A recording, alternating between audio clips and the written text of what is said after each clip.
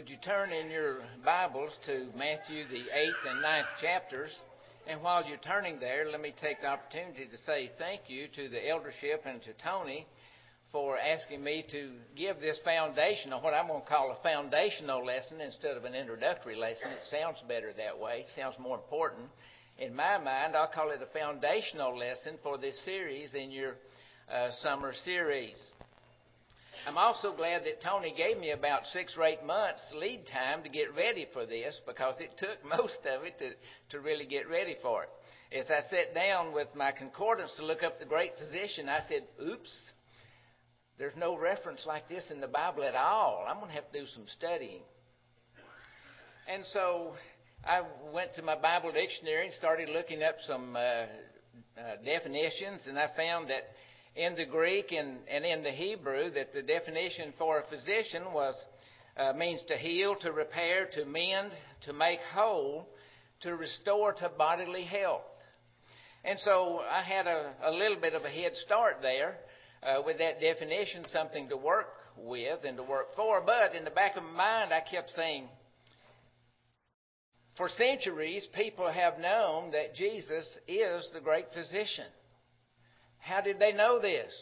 There must be something in the Scripture that tells them that Christ is the great physician. And so I couldn't look in my concordance and find it, so I had to start reading and dig it out. Well, as I went to the internet and started reading some things that other people had written, mostly denominational people, I found that Matthew chapter 9, verse 12 was the most common reference as to why Christ was the great physician. I also found that was a misapplication of that scripture, but he's still the great physician. And so my dilemma was to be, how am I going to show you that Christ is the great physician?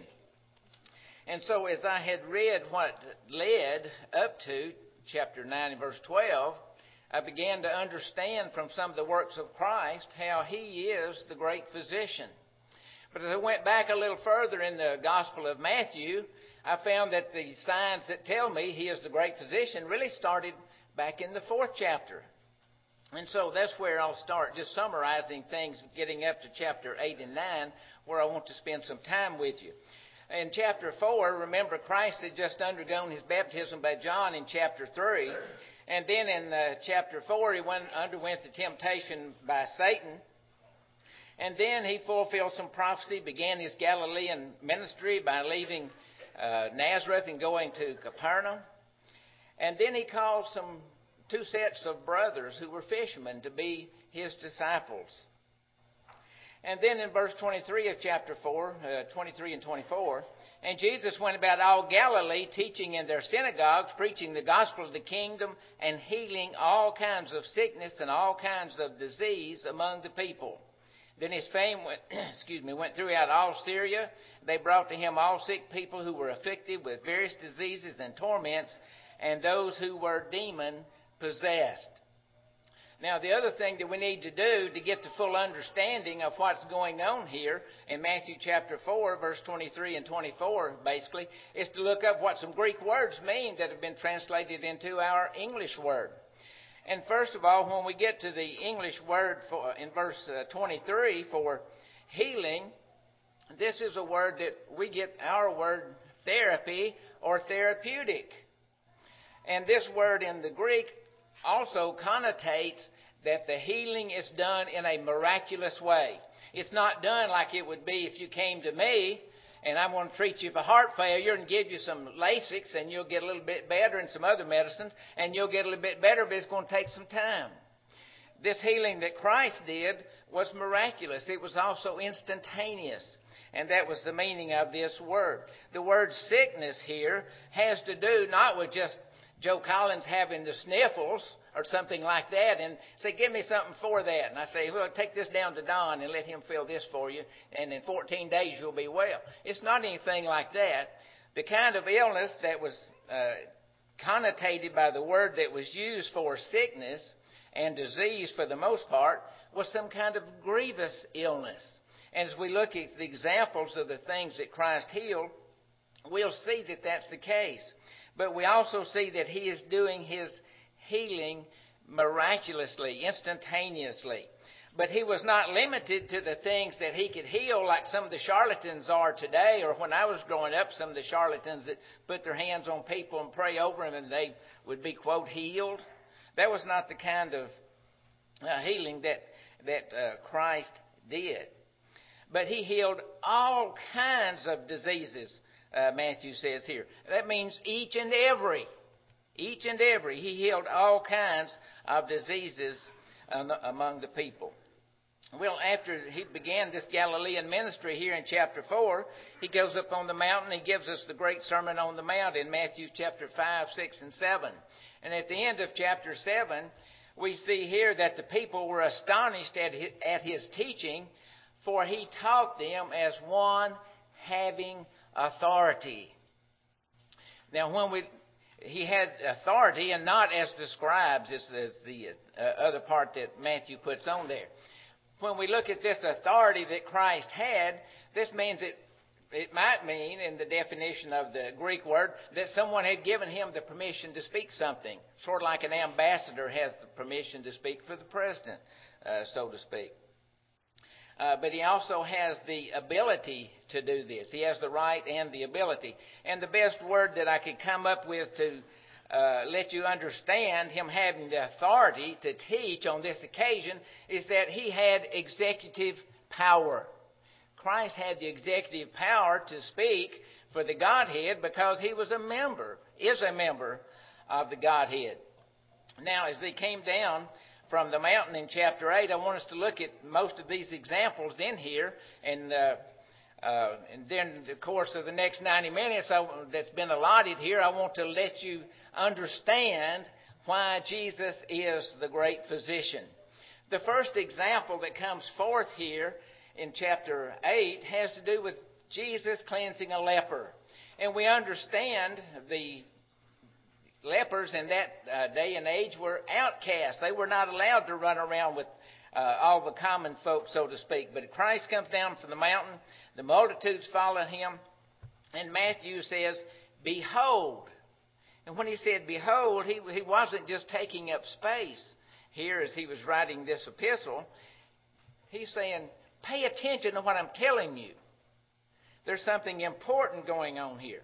A leper came and worshipped him, saying, so there was a leper, someone who was outcast that's been following Christ. He comes in this crowd, he's worshiping Christ, and he said, Lord, if you are willing, you can make me clean.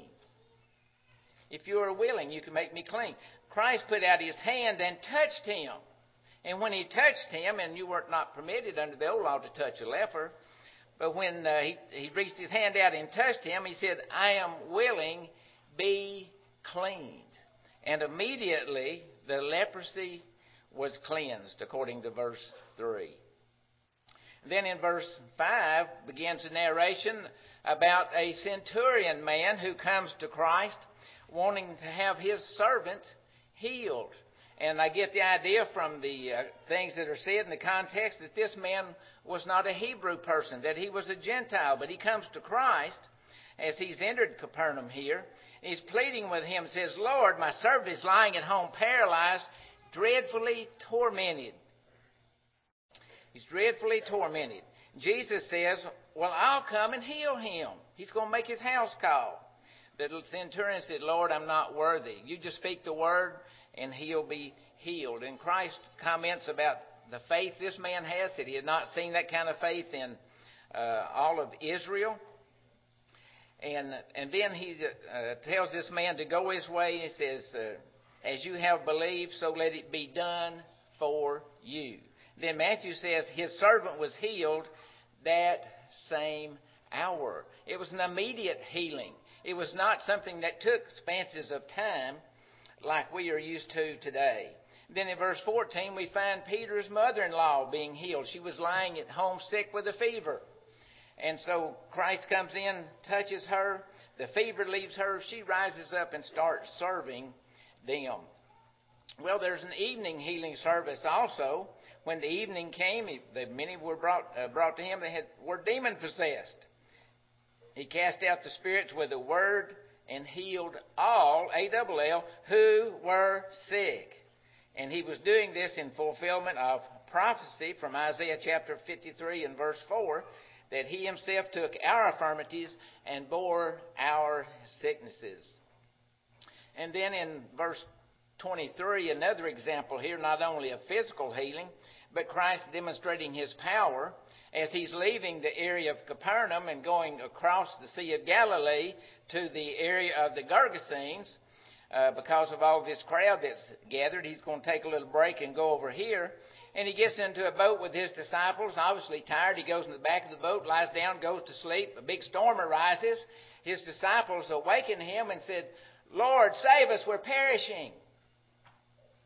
And Christ says, "Why are you fearful, O ye of little faith?" And Christ then rebuked the sea and the wind, and there was a calm. And that was an immediate calm. And so these men marveled. They said, "Who is this man that even the winds and the sea obey him?" So Christ not only has demonstrated his power over our healing and over demons and so on, he's demonstrated his power over the physical universe. And then as he gets to the other side of the Sea of Galilee and entered to the country of the Gergesenes, says that 2 demon-possessed men came out of the tombs who were exceedingly fierce, so that no one could pass that way. And they cried out, "What have we to do with you, Jesus, you Son of God? Have you come to torment us before the time?" That's an interesting question. And I think the question actually relates to the fact that Christ is a great physician, but it's sort of a sidetrack. And I'll leave that as the topic for Tony to talk about on his date that was going to be my date, Okay, so, but have you come to torment us before the time? And when you get to thinking about that, you think about these people had demon possession. How many of us have demon possession today? We don't have that predicament, do we? Christ took care of that at another time. And so they asking the question, have you come and taken care of this before the time? And so they said, "Lord, if you're going to send us out, send us into that herd of swine over there." So Christ said, "Go." And so the swine runs down into the sea and they drown. This whole city hears about this news, about what has happened here. As they come out to meet Christ, they said, "We would like for you to leave our country. Why don't you just go on some other place?" And so Christ gets back in his boat and he goes back to his city of Capernaum in chapter 9. And then in verse 2 of chapter 9, and this story that's related here in chapter 9, verse 2, is given more detail in Mark chapter 2, verses 2 through 12. Much more detail is given than Matthew included for us here. But he says they brought him a paralytic lying on a bed. And remember from the information Mark gives us, this is the man that they could not get to him because of the crowd. They had to go up on the roof of the house, cut a hole, and drop him down at the feet of Jesus. And so understanding that, when Jesus saw their faith, that's the men that brought the paralytic man to Christ. When Jesus saw their faith, he said to the paralytic, "Son, be of good cheer. Your sins are forgiven you." Now, immediately, that got some ire going, didn't it? Immediately got some ire going. The scribes said within themselves, "This man blasphemes." But Jesus was able to read their thoughts. And he said, "Why do you think evil in your hearts? What's easier to say, your sins are forgiven, or to say, arise and walk?" And we'll talk about that a little bit more a little bit later on. "But that you may know that the Son of Man has power on earth to forgive sins." Then he said to the paralytic, "Arise, take up your bed, and go to your house." And he arose and departed to his house. His healing was immediate and miraculous. Then in the next section of Matthew chapter 9, beginning at verse 9, Christ is called Matthew, who was a tax collector. He says, "Follow me." And Matthew got up and followed him. And then in verse 10 tells us that Christ sat at the table in the house. there were many tax collectors and sinners that came and sat down with him and his disciples. And the Pharisees saw it, and they said, "Why does your teacher sit with the tax collectors and sinners?" But Jesus heard that, and he gave the reply that was mentioned and read for us in Luke chapter 5. "Those who are well have no need of a physician, but those who are sick." And in our case, it was sick with sin. And then in verse 13, he said, "I did not come to call the righteous, but sinners to repentance." And then as we go on through the chapter, we find in verse 18 that a young girl has died, and Christ restores her to life. But in the period of the time from the time her father asked him to come and heal her, and he and his disciples are going, a woman comes and she has the thought that if I can just touch the hem of his garment, I've been sick for 12 years with this issue of blood, and if I can just touch the hem of his garment, I'll be healed. And she did that, and Christ turned to her and told her to be of good cheer, because her faith had made her well. And then as the story of the young girl goes on, we find that she also was raised from the dead. And then in verse 27, there are two blind men who had been following Jesus, and they were crying out, saying, "Son of David, have mercy on us." And when he had come into the house, the blind men came to him. Jesus said to him, "Do you believe I'm able to do this?" And they said, "Yes, Lord." He touched their eyes, saying, "According to your faith, let it be to you." And their eyes were opened, and Jesus sternly warned them, "See that no one knows this." Then in verse 35, we see another characteristic of Jesus besides his ability to heal all of these people. "Then Jesus went about all the cities, the villages, teaching in their synagogues, preaching the gospel of the kingdom, healing every sickness and every disease among the people. But when he saw the multitudes, he was moved with compassion for them, because they were weary and scattered like sheep, having no shepherd." Again, that healing that you see there is that miraculous healing. These diseases were grievous diseases that with which people were living, and it was all diseases that came to Christ for healing. So this is the kind of information that we gather, the evidence that we gather, that shows us that Jesus is the great physician. He has the ability to heal our diseases. He also has power over nature. He has power to forgive sins. He's demonstrated for us. He also has the characteristic of compassion for us. So these examples help us to understand the fact that Jesus is the great physician. He's healed with touch, the spoken word, by their faith. He's forgiven sins. He's shown power over nature. He's raised the dead.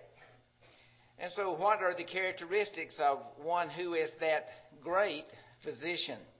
First of all, he has knowledge of the human body and human diseases. He has compassion that he can does demonstrate to those who need treatment. But he also has a treatment for that disease that this person is suffering from. He has the ability to supply the treatment, and he has the ability to apply that treatment. And these are important points as we go along a little bit further, trying to show why Christ is the great physician. Now, with those introductory remarks to show you that why Jesus is the great physician, and those facts that show us why he is, I want to make two other points. One, I want us to understand that sin is man's greatest problem, and Christ has the power to forgive sins. Secondly, I want us to understand that Jesus has the remedy for man's greatest problem, which is sin.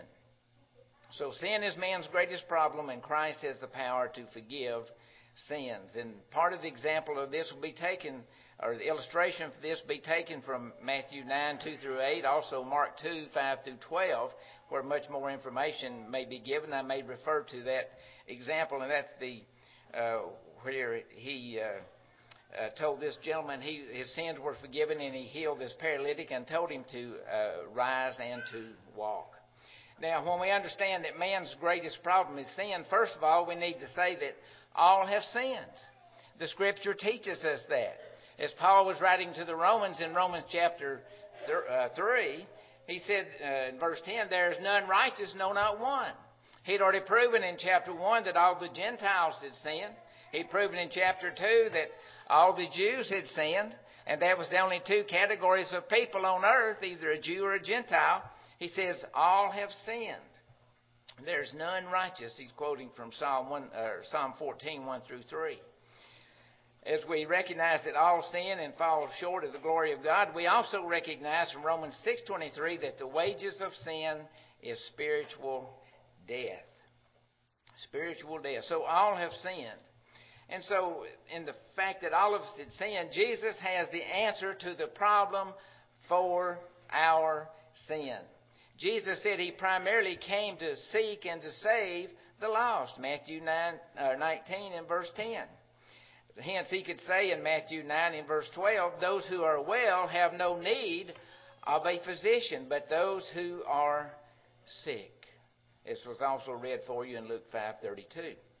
Well, as we understand this, we need to understand the attitude of the Godhead. Peter said it this way in 2 Peter chapter 3 and verse 9. He's not willing that any should perish, but that all should come to repentance. Paul said it this way in 1 Timothy chapter 2 and verse 4. Who desires all men to be saved and to come to the knowledge of the truth. Christ recognizes that all have sinned, but he has the answer to sin. He wants all people to be saved. So he came to deal with the problem of our sin. John said in 1 John chapter 3 and verse 5 that Christ was manifested to take away our sin. But it was Christ alone who could do that. He was the only one that walked on earth who had no sin.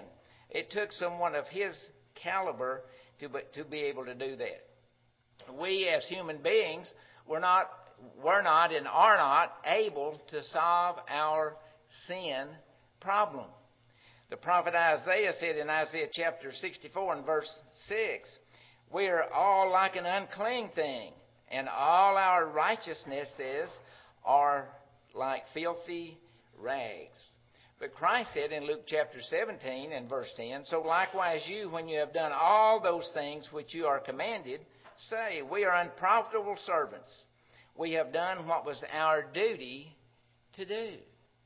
And so when we do that which is commanded of us and we are still not righteous, we see that we don't have enough spiritual revenue, enough spiritual money to take care of paying the debt for our sin.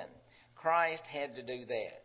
So he took care of our spiritual problem and also shows us he can take care of all the other problems that we have in life. So he took care of our primary problem, which is sin. He shows his ability to take care of secondary problems. But there are critics present, who can forgive sins but God? They said this in their heart, but Christ could read their hearts. They didn't apply the knowledge that they had, being scribes and supposedly recognizing the Messiah when the Messiah came. They didn't apply that knowledge and ask themselves, is it possible that all this man is doing, that he could actually be God in flesh? They didn't ask themselves that question. They just responded in a negative way. But Jesus responded to their thoughts. And he said, because he saw their thoughts, and he said, which is easier to say to this paralytic, your sins are forgiven you, or to say, arise, take up your bed and walk? Now, Joe Collins can say, your sins are forgiven you, but Joe Collins can't prove it. I can say, rise, take up your bed and walk. But if you don't arise and take up your bed and walk, I have no power to prove that I can do that. And so Christ is responding, and he said, what's easier to say here? And I'm going to show you the way it is. And so he said in verse 10 in Mark chapter 2, so that you may know that the Son of Man has power on earth to forgive sins. Then he turns to the paralytic and says, arise, take up your bed, and go to your house. Immediately the man got up, took up his pallet, and walked, and everyone was amazed. Christ demonstrated the fact that he can forgive sins. He's the only one on earth that could do that.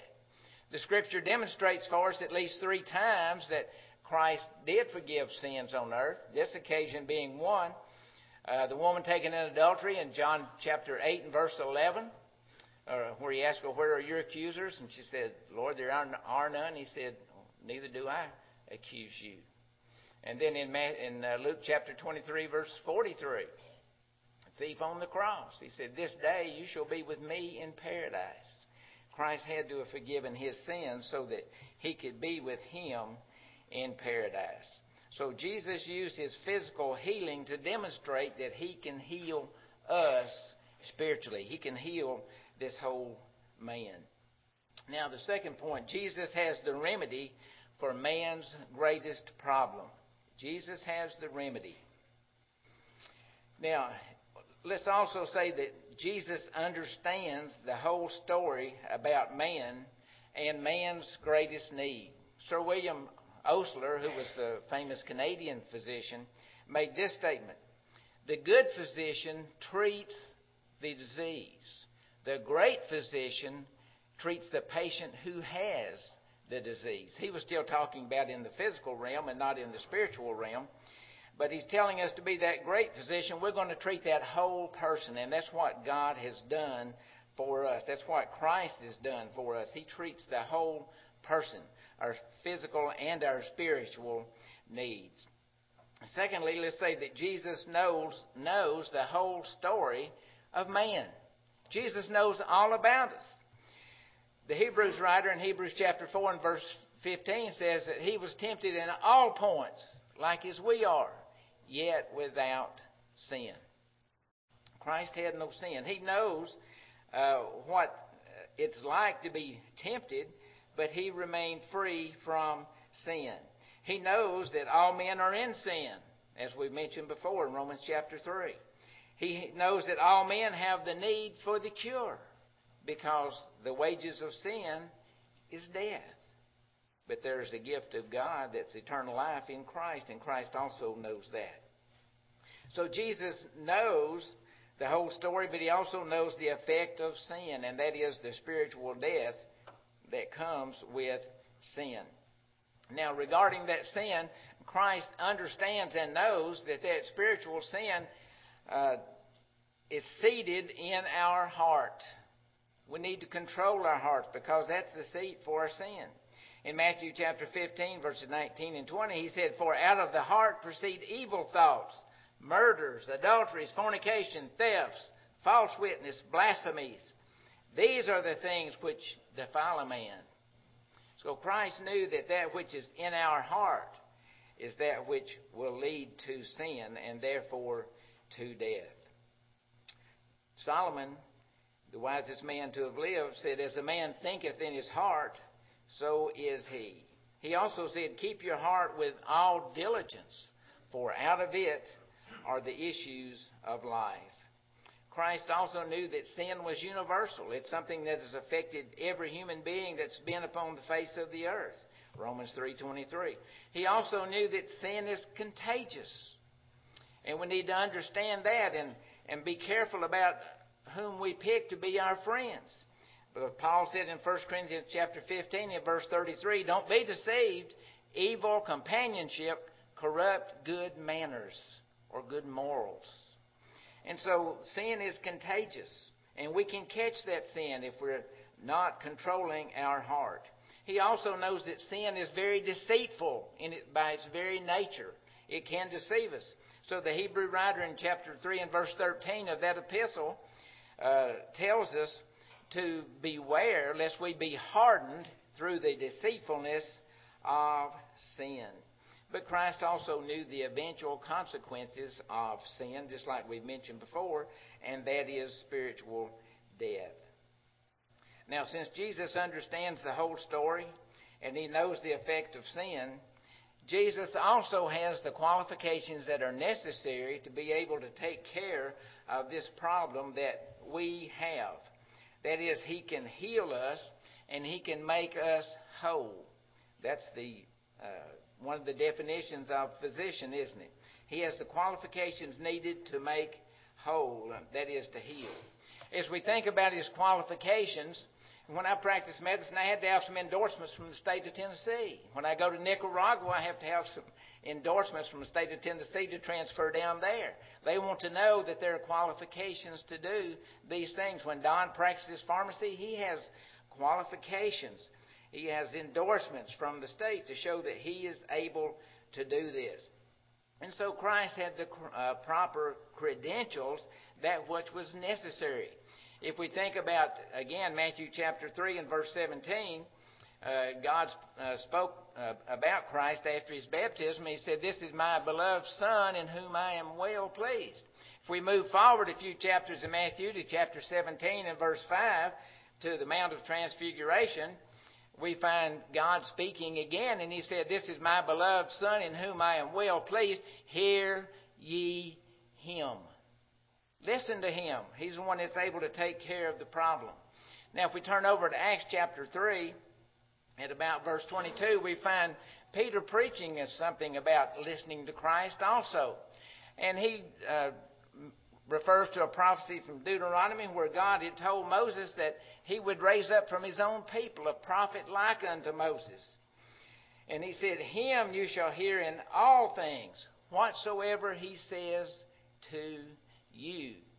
All of the Scriptures testify to the fact that Christ has this right to try and heal us. He has the credentials to be able to heal us. But Jesus also possessed that sympathetic attitude.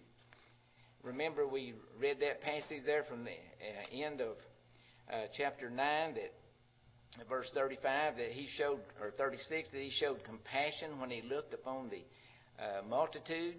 He showed His compassion when the leper asked Him to heal him. He said, "Lord, if you will." And Christ said, "I will. Be healed."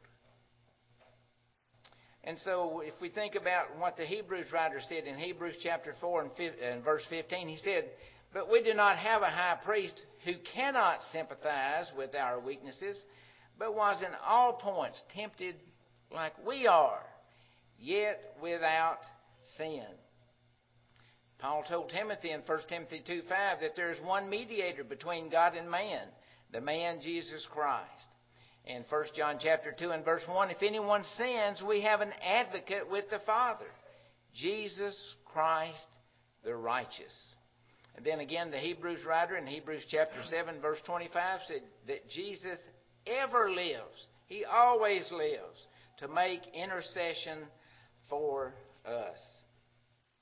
So Jesus has this sympathy. He has for us. He has the endorsements of the Godhead that He can do these things for us. He's demonstrated His ability to do that. But He also possesses all knowledge of the nature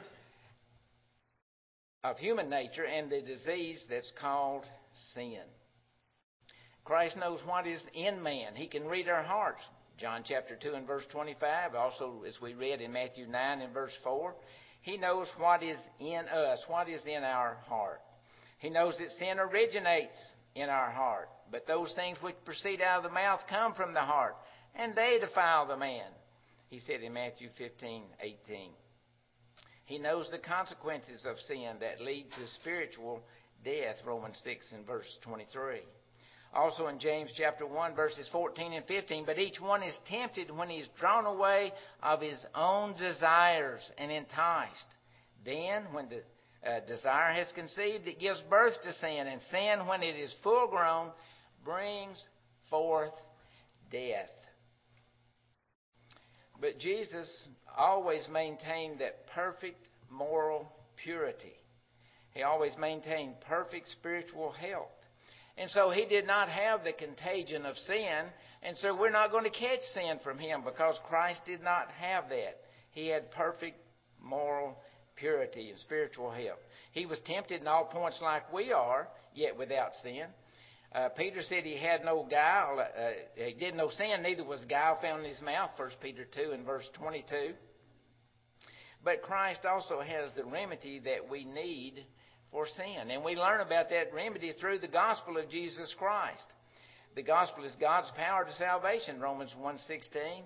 And the facts of that gospel, as Paul recorded in 1 Corinthians chapter 15, verses 1 through 9, have to do with the death, burial, and the resurrection of Jesus Christ, and the fact that his resurrection was witnessed by untold number of witnesses, so that we can believe that Jesus is the Christ. And so the remedy that Christ has for sin has been proven to be of great value. We found it being preached on the day of Pentecost in Acts chapter 2.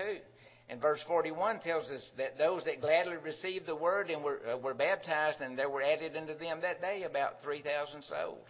In verse 47, and the Lord added to the church daily those that were being saved. He also tells us that he purchased the church with his blood, Acts chapter 20 and verse 28. And that he gave himself for the church, Ephesians 5 and verse 25.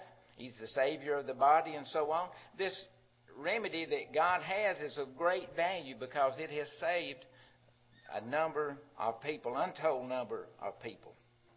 But this remedy that Christ has for us is infallible. It always works. The remedy is infallible. But restoration to health is conditional. We have to meet the remedy that Christ is given. It will always work. But the restoration is conditional upon us. Because some will neglect the remedy that Christ is given. Some will spurn it and avoid it. But we must follow the instructions that Christ has given. He said in Matthew chapter 7, verse 21, not everyone that says unto me, Lord, Lord, shall enter the kingdom of heaven, but he that does the will of my Father who is in heaven. Now, this remedy that Christ has also has a prescription. But the good news is you don't have to go down to Don's place to get it filled. You can take care of it right here. Here in your heart, too. It involves a prescription. He said the gospel must be heard and it must be believed. And that is that Jesus is the Christ, the Son of God, that he was resurrected from the dead. Christ said in John 8:24, if you don't believe that I am he, you shall die in your sins. It requires that we believe in Jesus as the Christ. Paul said in Romans chapter 10 and verse 17, now faith comes by hearing, and hearing by the word of God. Now, when we understand that Jesus is the Christ, one thing that should do for us is cause us to repent and turn from sin. But God has also commanded that. When Paul was preaching in Athens on Mars Hill in Acts chapter 17 and verse 30, he said, times of this ignorance God winked at, but he commands all men everywhere to repent. God has commanded that. In 2 Peter chapter 3 and verse 9, he said, it's not that God desires anybody to be lost, but he desires all to come to repentance. That's what God wants us to do, is to turn from ourselves and to turn to him. And then having repented of our sins, of our disobedience to God, God expects us to confess that Jesus is the Christ. We have that instructions that are given to us in Romans chapter 10, verses 9 and 10. With the heart man believes unto righteousness. There's that word ace that's in the direction of.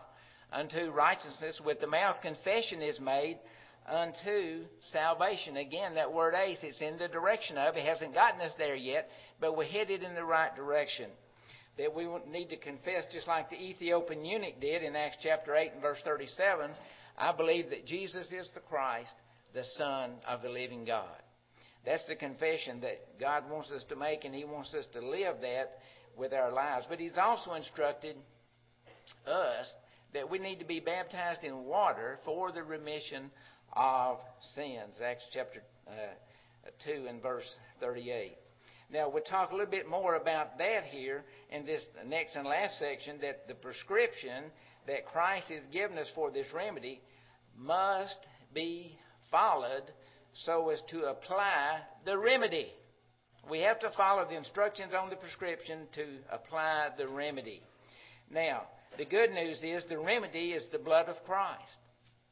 Romans chapter 5 and verse 9 says we are justified by His blood, and we are saved from wrath through Him. We're justified by His blood. The blood is the remedy.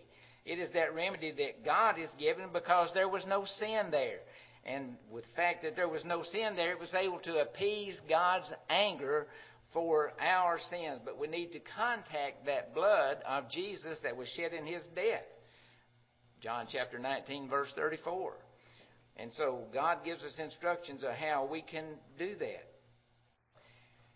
One can only contact that blood by being baptized into the death of Christ. Listen to what Paul said in Romans chapter 6, verses 3 through 6. He said, don't you know that as many of us as were baptized into Christ Jesus were baptized into His death? That's where His blood was shed. Therefore, we are buried with Him through baptism into death, that just as Christ was raised from the dead by the glory of the Father, even so we also should walk in newness of life. For if we've been united together in the likeness of His death, certainly we also shall be in the likeness of His resurrection, knowing this, that the old man was crucified with Him, that the body of sin might be done away with, that we should no longer be slaves of sin. He's given these instructions in this prescription so we can contact this remedy, and He tells us that we need to be baptized into the death of Jesus Christ. This baptism clothes us in Christ. That's what Paul told the Galatians in Galatians chapter 3 and verse 27, verse 26 and verse 27. For we're all children of God by faith in Christ Jesus, for as many as have been baptized into Christ have put on Christ. Paul, talking to the Colossians in chapter 3 at about verse 9, gives that very similar analogy regarding that. But he tells us when we're baptized into the death of Christ, that we are no longer slaves to sin. He goes on in verse 18 of that chapter to say that we're slaves of righteousness now. We've been made righteous by this blood of Christ, which is that remedy that God has given. And so as we look at this prescription and obtaining this remedy, we find out that we cannot omit any step in the application of this prescription in order to get this remedy to work. And that remedy is the application of the blood of Christ to our souls. And so the question for us tonight to ask is, and for you to ask yourself is, have I applied the blood of Jesus to my eternal soul? I've explained to you how to do that. Christ has given the prescription. We know what the remedy is. We know the steps in that application process. And there's nothing to keep us from doing that tonight. If you have need to do that tonight, or if you have sinned and need to have prayers of the church to be restored back to your first love, would you let that be known while together we stand and sing the song that's been selected?